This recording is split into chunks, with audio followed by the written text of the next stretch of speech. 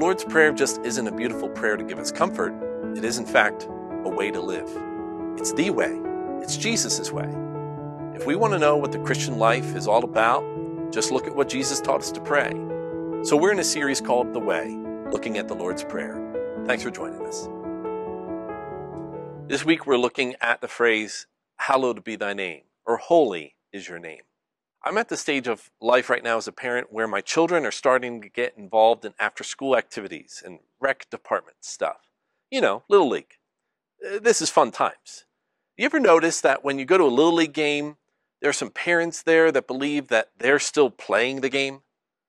You ever see folks like that? I mean, like literally, we're at a 5-year-old T-ball game and they're yelling at the umpire. I'm sure you've been to those games where, you know, you want to cheer for your kid, but sometimes there's just something within you, right? There's this line and you kind of know where the line is. You see people cross the line. You ever wonder why people do that? It's not just because they think they're in the game. I think we struggle with, as parents, is that we see our name on the back of our kids' jerseys. Our children carry our names, don't they? I tried to convince my wife when we were expecting our first child, if it was a boy, to name him John. Yeah, I didn't ask for a Michael Smith Jr. because, you know, we don't need more Michael Smiths in the world, but we do need more John Smiths. My grandfather was named John, and he had a son named John, my uncle, and then he had a son, John, my cousin. John has 2 daughters, and they're not having any more kids, so they don't have someone to carry on the John Smith name. I thought, we're going to do it. She said, no. You can understand why, of course. But look, there's something about us where our children carry on our names. We're in a series talking about the Lord's Prayer, and it's not just a beautiful, comforting prayer. I believe it's the way of Jesus. It's Jesus expressing to us how we're called to live in the world. Last week, we talked about the beginning of the prayer, Our Father in Heaven, which teaches us to approach God as one who desires relationship, who invites us into an intimate call or intimate prayer to call God as family, but also to acknowledge that God is the one who's just outside of our world, who is about justice, and in creation can run and set back into order the way it should be. So what we're talking about today is this concept of holy or hallowed be thy name. I don't know if you've ever understood what it means to hallow something, right? This is part of the Lord's Prayer, and this is the language that we kind of know or we've prayed it before, but we really may not understand what it means. I mean, when was the last time you just talked about hallowing something? But if we can understand that a name just doesn't mean what we name someone, right? In that way, names have a special significance, but we know even more so that when it comes to names, particularly in Scripture, people were given names not just because of a family connection, but because their names meant something. So when people were born, they were given a name for a particular reason, not just family, but because maybe of the way that they were born, or what they looked like when they were born, or maybe what that person would have hoped for their child when they were born. And what happens throughout Scripture, too, is we see a God of transformation. We see God changing people's names. You've probably heard of Abram, who becomes Abraham, Sarai, who becomes Sarah, Jacob, who becomes Israel, Simon, right, who we call Simon Peter, or known as Peter in the New Testament, right? Or this guy Saul, who becomes what we know as the Apostle Paul in the New Testament. It's this name change that signifies that powerful transforming work. So we know that a name isn't just a name, it's about a character. It's about essence. It's about power. You could look in the New Testament and see that the early disciples of Jesus were doing things, and they were doing things in someone's name, in Jesus' name. So John and Peter at the temple, when they came across a paralyzed man, they said, "Silver or gold have I none." You remember the story? "But in the name of Jesus, stand up and walk."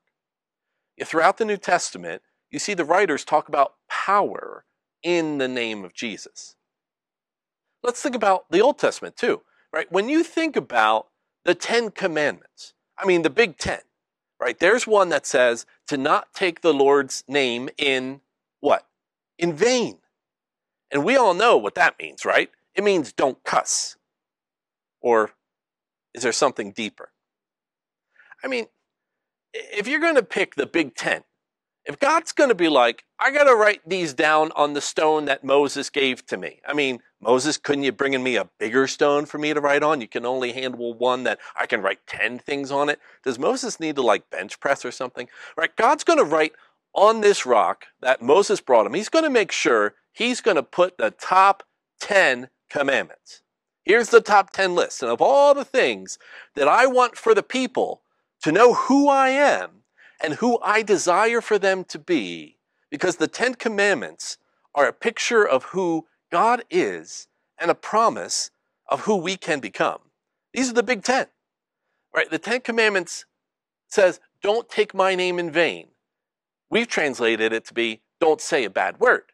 It's got to be something more, because the name just isn't a name. It's about the character. It's about the essence. So really, if we understand that if we are God's children and we are created in the image of God, as Scripture reminds us, then we take on the family name as believers.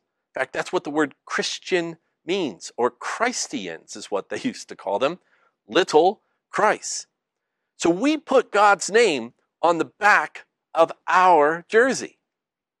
We understand that we carry God's name with us. This is what I think it means when it says, don't take the Lord's name in vain. That if you're going to carry God's name, you need to carry it in a way that you're not only appreciating it, but you honor it. Hallowed be thy name, or holy is thy name. God's character, God's essence, God's power is different. It's holy. That's what holy means. Holy means different. What's powerful about the way that we live is God desires to reveal God's self to us in the first place. We know who God is because God has given us God's name.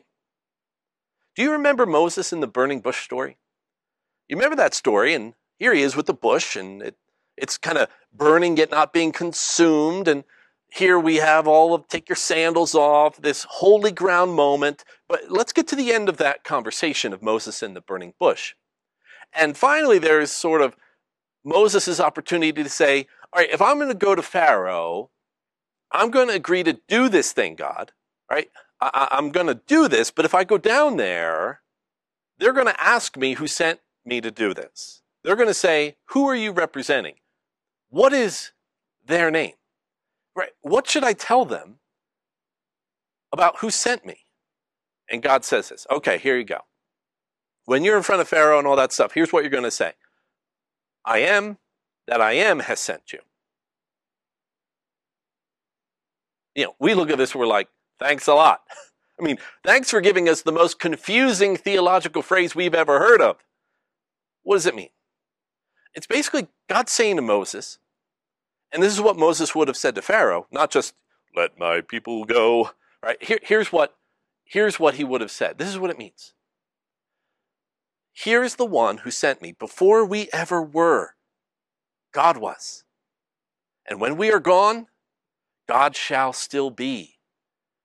That is the one who is, who was, and who is still yet to come. That is the I am that I am. God likes to place his name into our hands. God doesn't like to hide behind a rock. God wants to be known. God wants us to know God's name. I understand there's a lot to the mystery of God. We need to press into that mystery. There's mystery in the sacraments. There's mystery in all of the doubts and questions that we have, which may go unanswered this side of heaven. I get that. I love mystery. We need to live more into it. But we've got to give God some credit. God desires to be known and has given us God's name and has revealed God's character, essence to us, and has invited us as God's children to live in that same way. Created in the image of God. We are a royal priesthood. We're a holy nation. And God says, this is who I am, and this is who I invite you to be. I think that's what it means for God to say, this is my name. This is my essence. This is my character. This is my power. Don't misuse it. Don't take it in vain. So how do we misuse God's name? While the Lord's Prayer invites us into powerful intimacy, our Father, it also gives us proper perspective, right? We get in the next line, our Father in heaven, beautiful. Holy or hallowed be thy name. It's a powerful phrase that gives us an invitation through intimacy, yet a proper understanding of that relationship.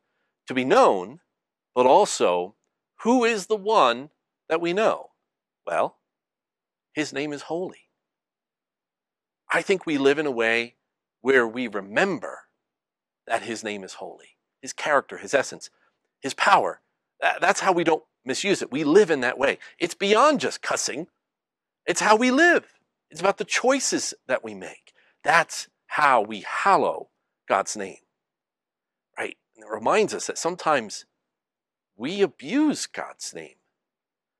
It's in the wrongs and the things that we've done and the regrets and all the stuff that we wish we didn't do. But it's often for us as believers who take on the name of God and we live it out in our world that sometimes we hurt each other. We cause harm or affliction. Our words have power. We can use words that hurt people. And our actions and our lives can speak as one where we miss the essence of who God really is. The character and the power, the holiness of God's name. And holiness isn't legalism. It isn't perfectionism. Holiness is love. A grace-filled invitational love that says, even if you run to third base, even though you're supposed to go to first, I'm for you. I'm for you. Because you carry my name. I love you. But when you carry my name, don't take it in vain. Remember that it's holy. And the powerful and the good news about the holiness of God's name is that God makes it accessible. What mystery and what grace are given to us as people who are frail and finite. We just mess things up. God says, I'm not just going to put my image, but my character, my essence, my power, my name. I'm going to put my name on the back of your jersey. And guess what? The world is going to know who I am because of you. Friends, you may be the only Bible that someone reads today. So how will you live? How will you remember that God's name is hallowed? That it's holy? How will you carry it? How will you remember it? That the God who invites us to love and to be known will invite us to live in a way that we get to tell the world who he is. So when you live today, friends, carry the name. Let us pray. Gracious God, thank you that you invite us to know you, that your name is holy. Help us to hallow it, to remember it, to carry it today. Let our lives help reveal who you are to our world. Help us to carry your name. In Jesus' name we pray. Amen. Thanks for worshiping with us today. My hope is that as we've studied Jesus' words, or what we call the Lord's Prayer, that you've been open to discover more about who Jesus is, what Jesus can mean in your life. I would encourage you that whether you've been a church member for a while or you're just kind of checking us out online, that Trinity can be the place for you to help you discover more about who Jesus is and your place in his story of love. I want to remind you that you matter to God, that Jesus loves you, that Jesus died for you and he rose to give us all new life. And that means there's a tomorrow and a hope-filled future for you. I'd love to talk with you more about who Jesus is and more about how we at Trinity can support you in your spiritual journey. Please reach out to us. Check us out at trinitymullacahill.org/next steps.